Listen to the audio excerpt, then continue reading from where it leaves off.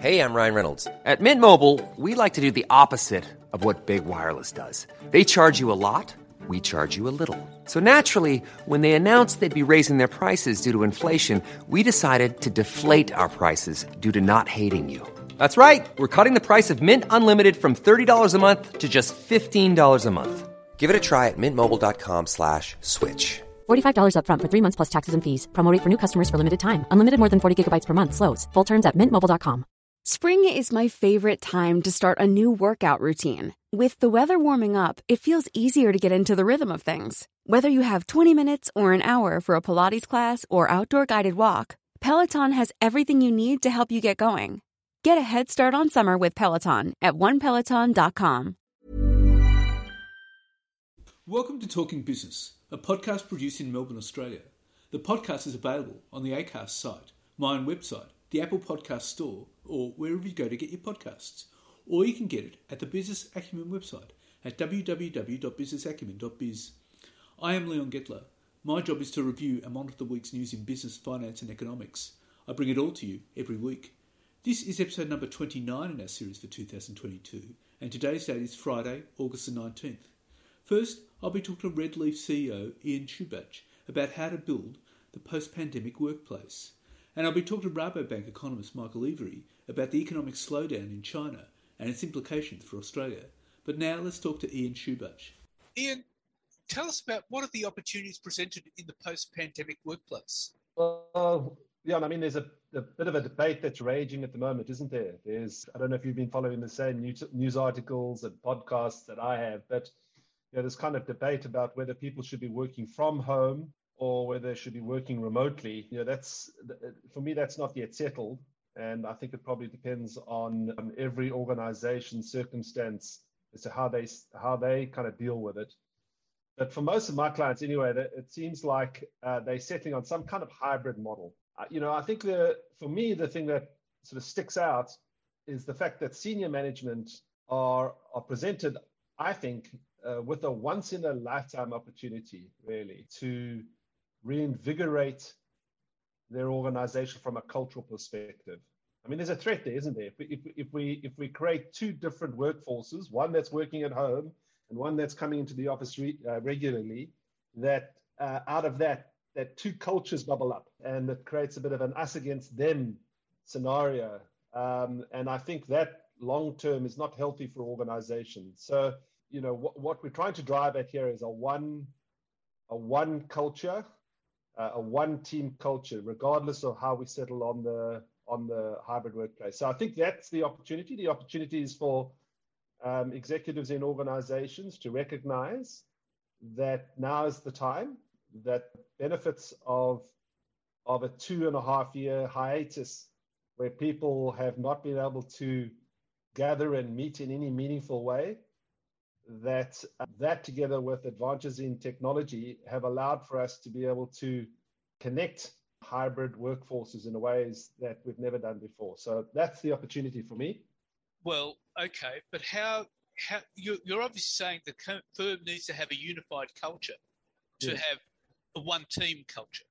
Yes. How do they develop a unified culture after 2.5 years of lockdowns and hybrid workplaces, all of that sort of stuff? Yes, I mean, for me, there are a couple of steps there. The first one, and this has been the truth before COVID and the pandemic, is that the first step is that the senior executives in the organization, so the top team, obviously need to define what the organization stands for, its mission, its purpose, a set of guiding principles, and ultimately the priorities of the business. So that's still as important as it was a couple of years ago. In fact, even more importantly. So that would be the first step, is the senior teams get on the same page. Once they've done that, then it's really about communicating with the rest of the organization what the executives themselves believe the purpose and the mission and the guiding principles should be. And when I say communicating, I'm a great admirer of an author called Patrick Lencioni. And one of his comments is that you should be over-communicating the clarity that senior executives are tasked with defining and then rolling out throughout the rest of the organization. So yeah, those would be two of the steps that I think contribute towards a unified culture. Well, you probably need to redefine the organization's purpose, wouldn't you? Yes, exactly right. I mean, and hence my belief that it's an opportunity. We've had 2.5 years of forced change and, in effect, a massive experiment. And the world may have changed for your organization, not necessarily every organization, but many organizations, the world has changed. And that presents senior executives with that opportunity to reshape the culture that they'd like to see and reshape the purpose and the mission they'd like to see in their organization. But they need to do that as a senior executive first, and then share that with the rest of the organization. And that's, of course, when you get the buy-in and the collective effort going forward. Well, you'd surely have to provide line managers with the means to connect the organizational priorities to the workplace, wouldn't you?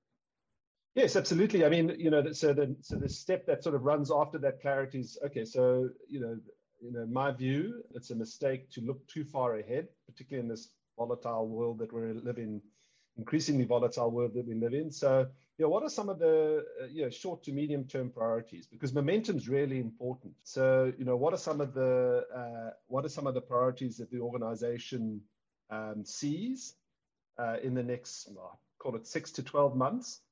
The things that need to get done or nothing else matters.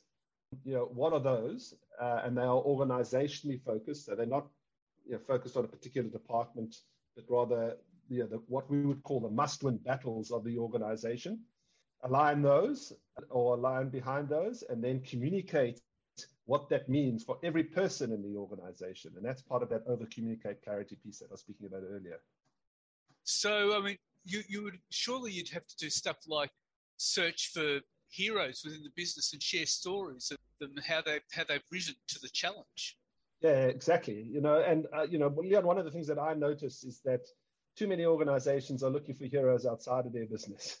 I mean, on occasions that works, but in many of my clients, large clients, there are heroes in those organizations that don't get the profile that they deserve. So if you find, it could be something as simple as a single parent that, despite all odds, has been able to shape their life and move forward and embrace these changes and succeed. We should be making more of those people rather than expecting the latest Commonwealth Games champion to come and motivate our organizations from outside.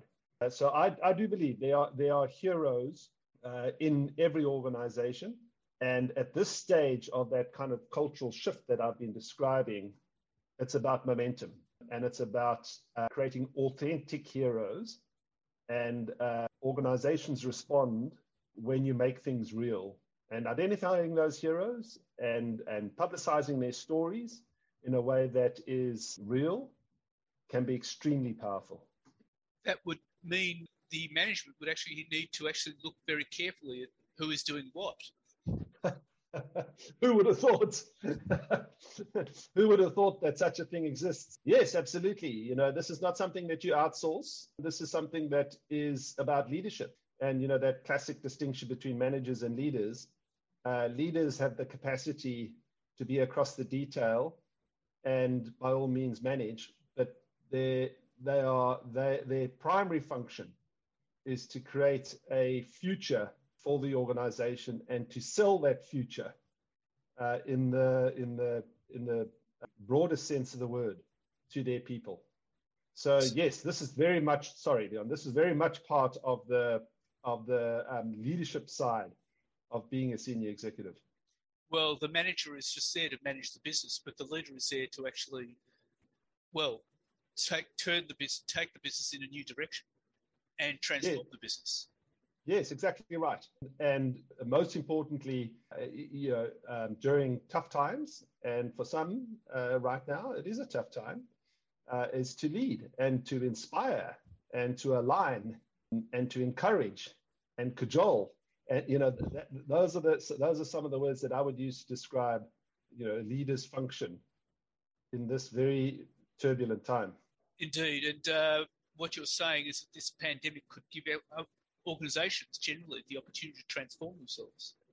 Yes, exactly. And this is why I do believe that it is unique. You know, I've been in this role and in this industry for the last 25 years, and I can't recall a time when organizations have been forced to operate in a completely different way like they have in the last 2.5 years. And there's an opportunity here, which I believe shouldn't be wasted. You know, the temptation is that you have your first meaningful town hall or all hands meeting in 2.5 years, and you roll out the same agenda that happened, that you deployed pre-COVID, with the same old tired PowerPoints that drive and the same role-focused presentations. You know, that's not the way to demonstrate that the world has changed. Things are different now, and people need to be engaged to be able to jump on board. Well, Ian, it's been fascinating talking to you, and thank you very much for your time.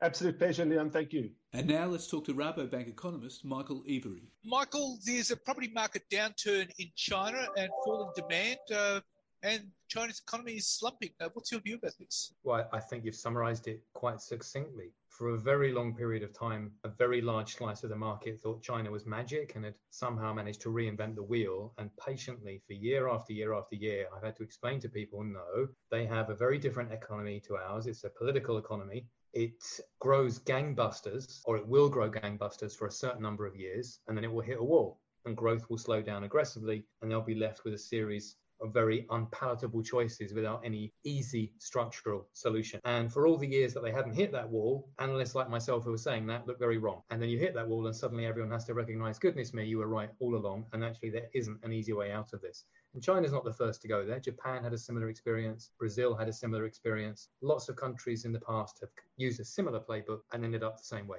What can be the way out of this? Well, there's no good way out. That's the first thing to recognize. Anyone who's selling you a vision that China can maintain 5.5% growth rates, 5%, even 4% going forward in perpetuity is selling you a Brooklyn Bridge built by a Chinese firm. They have very, very few options. They've got far too much debt. They've got far too much property debt. They've got far too much infrastructure. They've got far too much physical capacity. They make too many goods and keep selling to everybody because they can't absorb them locally. So your options not good. You can default on all your debt and everything blows up, similar to the GFC or Thailand in 1997, and your currency collapses. They won't let that happen for obvious reasons. You can try and grind your way through it slowly with a gradual restructuring internally and try and export your way out at the same time. And you look like Japan after their bubble burst in 1991. And if you consider also the fact that demographically China is going in a very similar direction to Japan, very high speed. So anyway, that looks very similar to Japan after 1991, except for the fact that China is so much larger than Japan and is not under the US defense umbrella. So effectively the US and the West would allow Japan to do that because they were in our club, quote unquote. The world isn't going to carry China if they do that. But that's the route that it looks like they're actually going down at the moment. Then you can just close yourself off from the rest of the world like North Korea. They're too big and too integrated with the world. They can't do that and they can't feed themselves and they import a lot of energy. So that won't happen. You can print your way out. And of course, that doesn't work out very well for countries like Argentina or Brazil, but that's on the table too. Or you can escalate geopolitically to try and basically reorder the world economy and the world architecture to make it more favorable to yourself. And countries have tried that in the past. Russia's having a go at it now with Ukraine, and that ends very badly too. So I've painted a slightly broader brush there than maybe just pure economics. But the key point is there is no easy way out of this. And if there were, China would already have done it. What does this mean geopolitically for China? Well, a China that's no longer capable of growing rapidly when it's become addicted to that is either going to have to accept that it gradually fades long before it's achieved the global role that it's set for itself and the Communist Party of China has set for itself, which will be very, very difficult for them to swallow. Or, they, as I was just alluding to, they will attempt to try and say, look, we've got clear ambitions, for example, to have more people using the renminbi and not the dollar internationally. We've got clear ambitions, to have a much larger international role. And we will use whatever leverage we've built up, which is significant over the past couple of decades, to try and push and pull to make sure that we can achieve that, even if we can't do it just with pure growth. And if the US resists, which it absolutely will and absolutely is, geopolitical tensions can only escalate.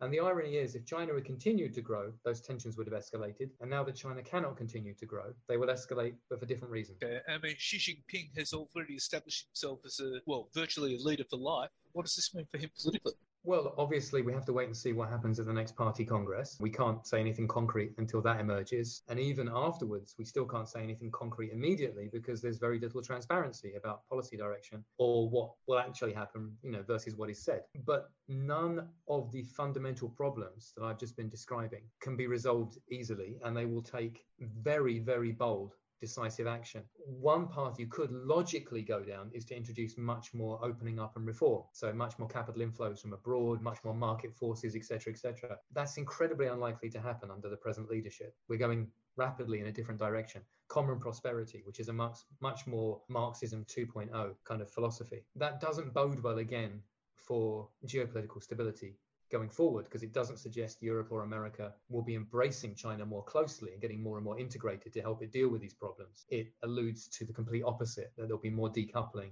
and more rivalry and more tension. So there are no easy solutions here, but obviously China would have to open up, surely. No, I strongly disagree. I think there's absolutely no sign of that happening, and enormously numerous and strong signs of the counter trend happening, that China is actually closing down more and more on multiple fronts. And I'm not a lone voice saying that. If you speak to China analysts who are, objective and neutral, they will tell you that right across the board, that's what the vast majority of them are seeing, that this is a China moving in the opposite to that direction. So you can see China closing down more? Yes, well, it is doing. There's a limit to how far it can close down, because it can't feed itself and it can't power itself, and it relies on exports to other countries for the moment because it can't rebalance demand towards its own consumers, because it's almost impossible to shift from an economy where you've built too much property and too much infrastructure to one where you stop building that and suddenly have money in people's pockets to buy goods instead. That transition, after decades of going the wrong direction, means a biting recession. And understandably, no economy would want to go through that. But right the way across the board, you can see signs on social media in terms of political actions, in terms of social trends, that it's becoming more nationalistic. And there is a smaller and smaller role being played by foreign firms, foreign experts, foreign institutions. So China is blazing its own path, and every country is entitled to do that. But it's not the happy, well, they'll open up to deal with this scenario that some people might try and sell you. But there is an issue here of there'll be rising unemployment, and people will be struggling more to get their money from banks and everything like that. And that will create a lot of tensions in China, won't it? Well, it is doing. I mean, even officially, and they don't publish these data the way that, Australia does, youth unemployment in China is apparently running somewhere near 20%. That's a staggering figure. And there's no sign of that improving. There are widespread reports of educated graduates all struggling to get jobs because the economy is performing that poorly. And you have had unrest already. You have had and are seeing mortgage strikes where people are just not paying the mortgage on properties for second, third, fourth properties because they know they're not going to be worth what they pay for them when they're completed. What's the resolution to this? Well, China is leaning towards bailing companies out, which will end up on the central bank balance sheet. And by the way, Australia would do exactly the same in the same position, and I imagine you probably will in the near future. And at the same time, it's talking about nationalizing the industry in various different ways. There's even been a story floated on Bloomberg that they're considering appropriating land that hasn't been developed, that property developers have bought and haven't built on yet, and the central government basically saying that's ours now and giving them nothing for it. And if they do that, then they'll have to appropriate construction companies, and then they'll have to build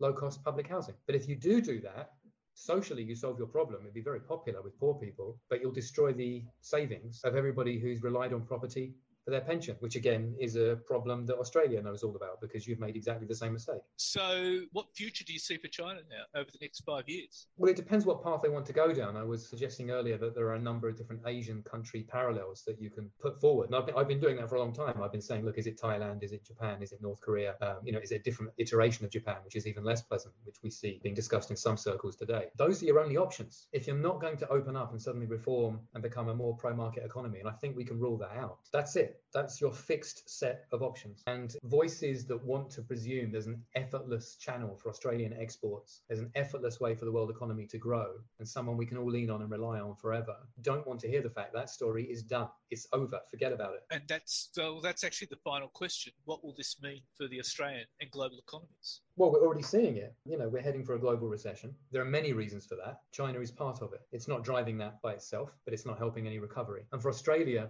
to be relying on China now it makes as much sense as relying on the property market. It was nice while it lasted. Does anyone seriously think that's going to be something that will get you through another generation?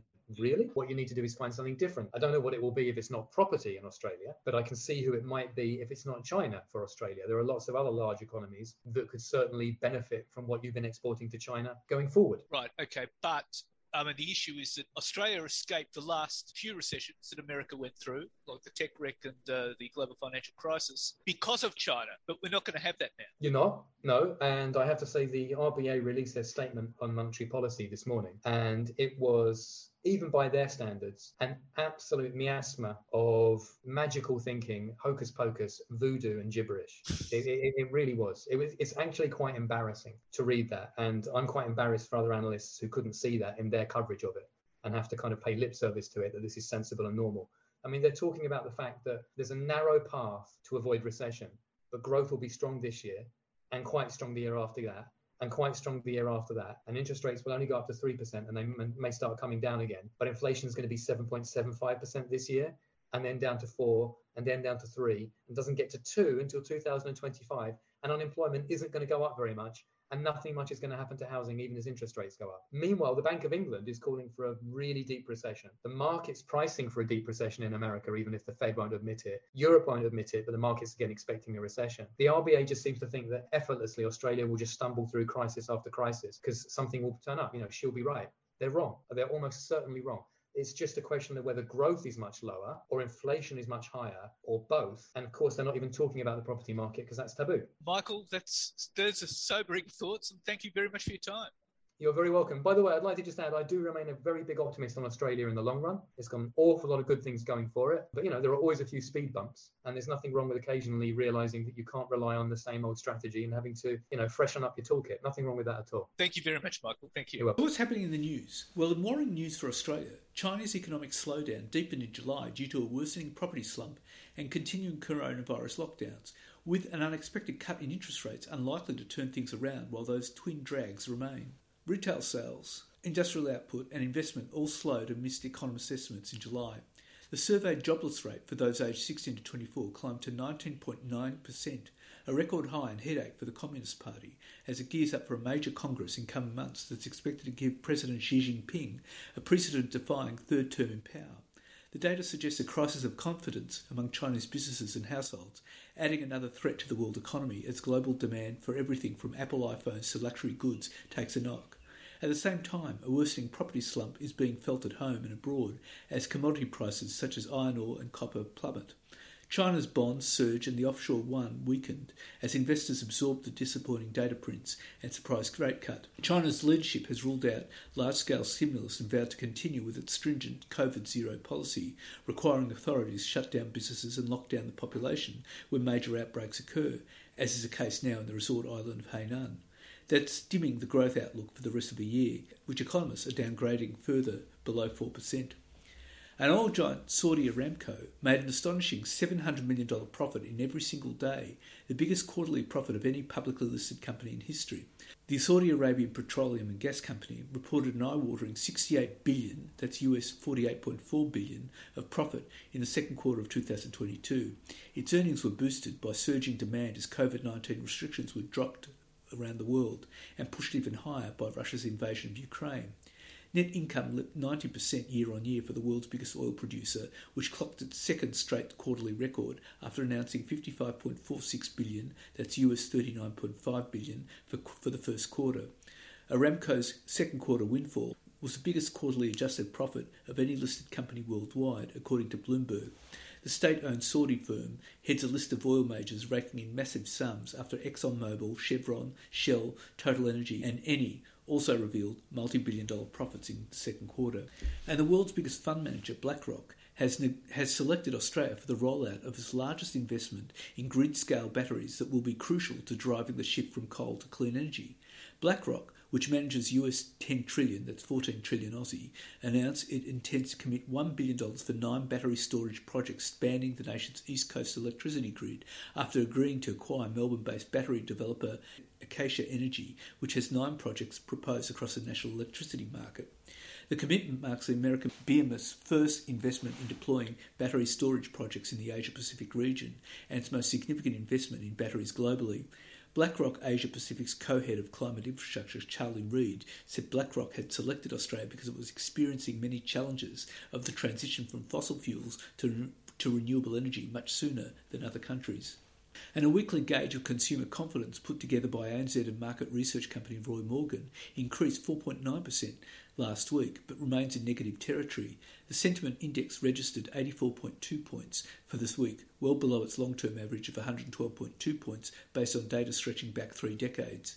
And Australian workers have suffered another large but real pay cut, with the latest official data showing wages growth fell further behind the surging cost of living in the year to June. The latest Australian Bureau of Statistics Wage Price Index shows baseline pay packets rose 2.6% over the year to June, after a 0.7% rise in the quarter. This means real wages slumped 3.5% over the year to June amid inflation of 6.1%. And Nine has denied that its chairman, Peter Costello, acted as an undisclosed Crown lobbyist, working personally for James Packer as he attempted to get closer to the Victorian Gaming Minister. The billionaire businessman James Packer claimed that he paid Costello $300,000 in 2011 to try and lobby his friend and former staffer, Michael O'Brien, the then Victorian Gaming Minister. This has been alleged in private correspondence with the former Federal Treasurer. According to the emails, Mr Packer claimed he'd hired Costello to be a casino lobbyist in 2011, helping him get close to the Victorian Gaming Minister. Nine said Mr Costello was an advisor to Mr Packer during that time and refuted claims he was working as an unregistered lobbyist. In the emails, Mr Packer accuses Mr Costello of hypocrisy and deceiving the Nine Entertainment Board, which he chairs, about his time as a secret Crown lobbyist in 2011. Your job was to get me closer to the then Gaming Minister Michael O'Brien, Mr Packer wrote to Mr Costello in July, adding he paid the Future Fund chairman $300,000 to lobby for me for Crown. Mr Costello was not the registered lobbyist for Crown or Mr Packer's private vehicle, Consolidated Press Holdings. The gaming group was represented by Strategic Advice Australia, a firm owned and operated by former Labor National Secretary Carl Bitar. Mr Costello, who joined the Nine board in 2013, was briefly listed as the owner of a registered lobbying firm, ECG Advisory Solutions, that year. Mr O'Brien, who worked for Mr Costello for several years from 1999, when the latter was Federal Treasurer, said he had met and was lobbied by a number of Crown executives. And KPMG has exited 11 people from the firm for misconduct, including bullying, sexual harassment and policy breaches during the past year. The number of complaints more than doubled to 88 after a concerted internal campaign to encourage staff to speak up about unethical behaviour at the firm. The firm expects the number of complaints to continue to rise amid the push to instill a culture where partners and staff members are unafraid to report wrongdoing. More than 1/3 of the 88 complaints, or about 32, related to policy breaches, while another 27%, or 24, were bullying allegations. 9 complaints were about sexual harassment, with 7 substantiated, leading to 1 individual leaving the firm. This is up from 3 reports of sexual harassment in 2021. Overall, the firm finalised 69 misconduct investigations last financial year, with 38 or 55% substantiated partially or in full. And the average weekly fuel cost for Australian motorists has hit $100 after rising an extra $5 a week over the course of the past 3 months, according to new figures. The Australian Automobile Association's latest Transport Affordability Index, released on Sunday, shows average weekly fuel costs across the nation rose to $100.39 in the June quarter.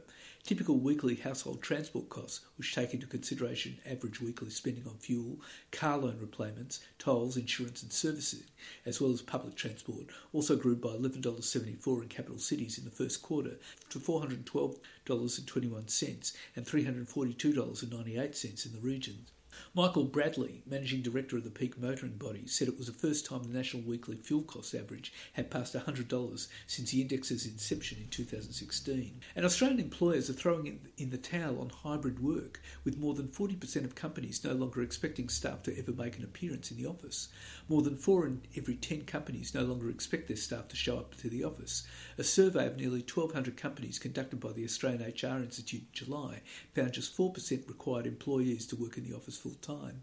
Of those surveyed, 7% of organisations allowed employees to work from home continuously, while 34% had no set number of days required in the office but did encourage it. The average proportion of employees working continuously from home has increased from 5% before the pandemic to 18%. Almost 30% of companies are requiring a minimum of 3 days a week in the office, and 16% request 2 days. More than half the organisations revealed they were offering incentives to lure staff back to the office, such as social events and free coffee or meals. Those surveyed reported that before the pandemic, on average 23% of employees worked from home at least 1 day a week, now at 58%.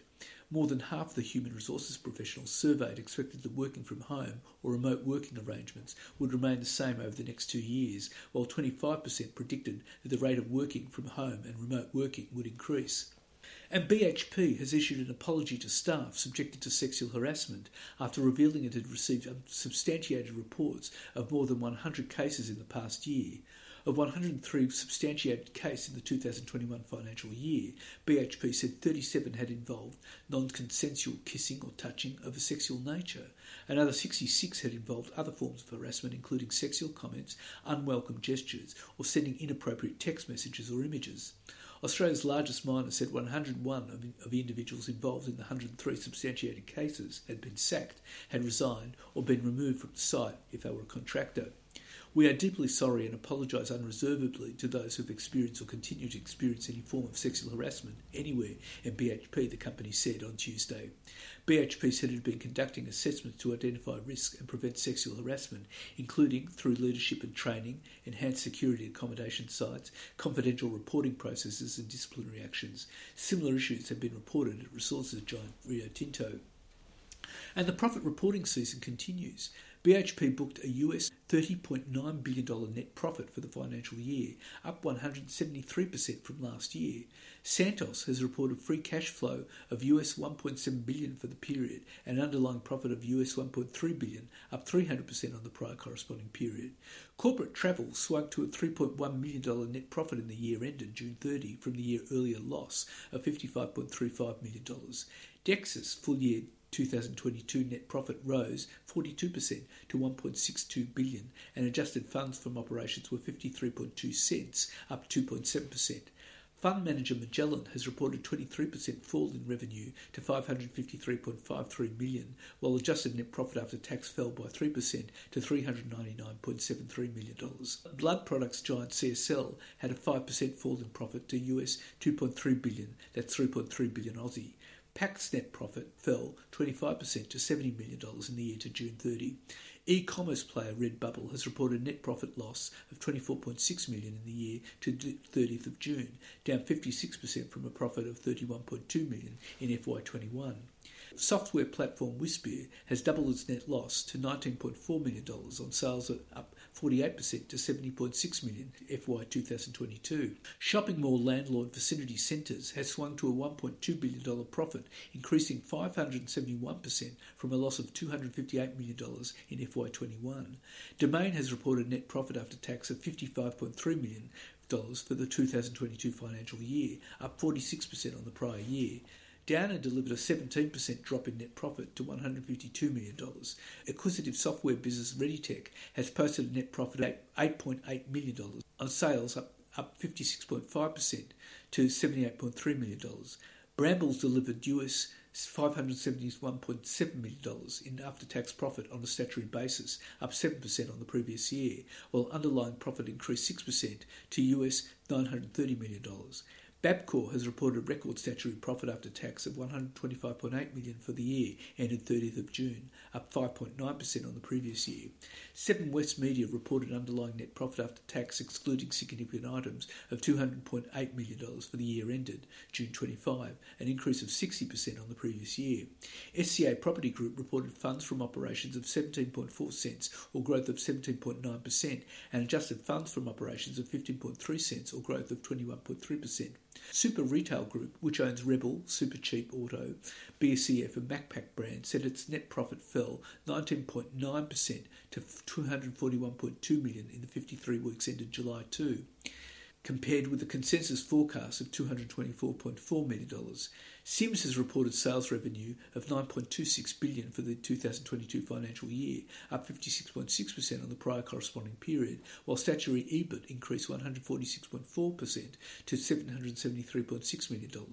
Temple & Webster's FY 2022 profit lost 14.2% to $12 million, while sales climbed 30.6% to $426.3 million on an EBITDA margin of 3.8%. Buy now, pay later business Sezzle's net loss widened to US $43.1 million, that's 61.2 million Aussie for the full year. Growth Point Properties Australia has announced a 17% decline in statutory profits after tax of $459.2 million. Challenger Financial reported a 57% drop in net profits after tax to $253.7 million in the 2022 financial year. James Hardie cut its full-year profit forecast for the 12 months ending March 31 to between US $730 million, that's 1.04 billion Aussie, to US $780 million from a previous band of US $740 million to US $820 million. Real estate investment trust Goodman Group grew operating profits by 25.3% to $1.5 billion in the 2022 financial year, while revenues jumped by more than a third to $5.2 billion. SG Fleet net profit rose 39% to $60.7 million. Abacus Property Group grew funds from operations by 18% to $160.9 million in the 2022 financial year.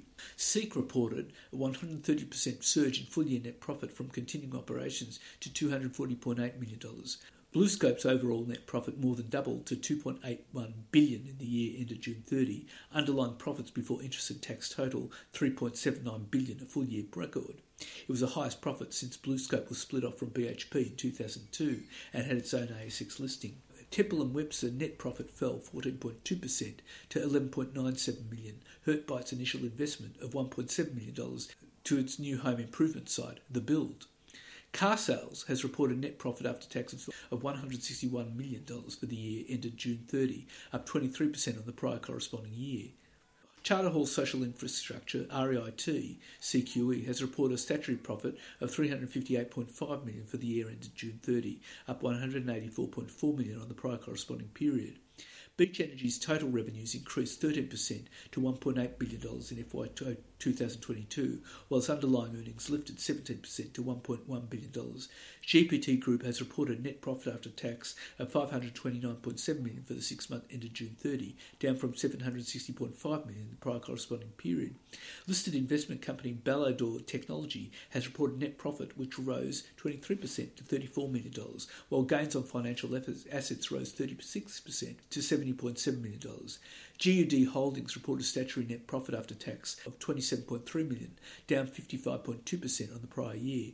Bendigo and Adelaide Bank has reported a 9.4% increase in full-year cash profit to $500.4 million. Argo reported record full-year profit of $312.9 million, up 79.9% year-on-year. And that's it for this week. And next week I'll be talking to Frank Meehan, the Managing Director of Fiscal Note, the leading technology provider of global policy and market intelligence, next-generation carbon and ESG management software solutions. And I'll be talking to Indeed economist Callum Pickering about the latest unemployment and wages figures. In the meantime, you catch me on Facebook, Twitter, Instagram, LinkedIn and YouTube. And if you want, leave a comment. Wishing you all a safe and healthy week and looking forward to bringing you Talking Business next week. Normally, being a little extra can be a bit much. But when it comes to healthcare, it pays to be extra. And United Healthcare makes it easy with Health Protector Guard fixed indemnity insurance plans. Underwritten by Golden Rule Insurance Company, they supplement your primary plan, helping you manage out-of-pocket costs without the usual requirements and restrictions like deductibles and enrollment periods. So when it comes to covering your medical bills, you can feel good about being a little extra. Visit UH1.com to find the Health Protector Guard plan for you. Hey, folks, I'm Mark Maron from the WTF Podcast, and this episode is brought to you by Kleenex Ultra Soft Tissues, your ally to help tackle your allergy symptoms this season. I love the change of seasons, but nobody loves pollen and all those other things floating in the air that make you sneeze during this nice weather. Kleenex Ultra Soft Tissues are hypoallergenic and allergist approved, so fight back against watery eyes and runny noses without worrying about irritating your skin. For this allergy season, grab Kleenex and face allergies head on.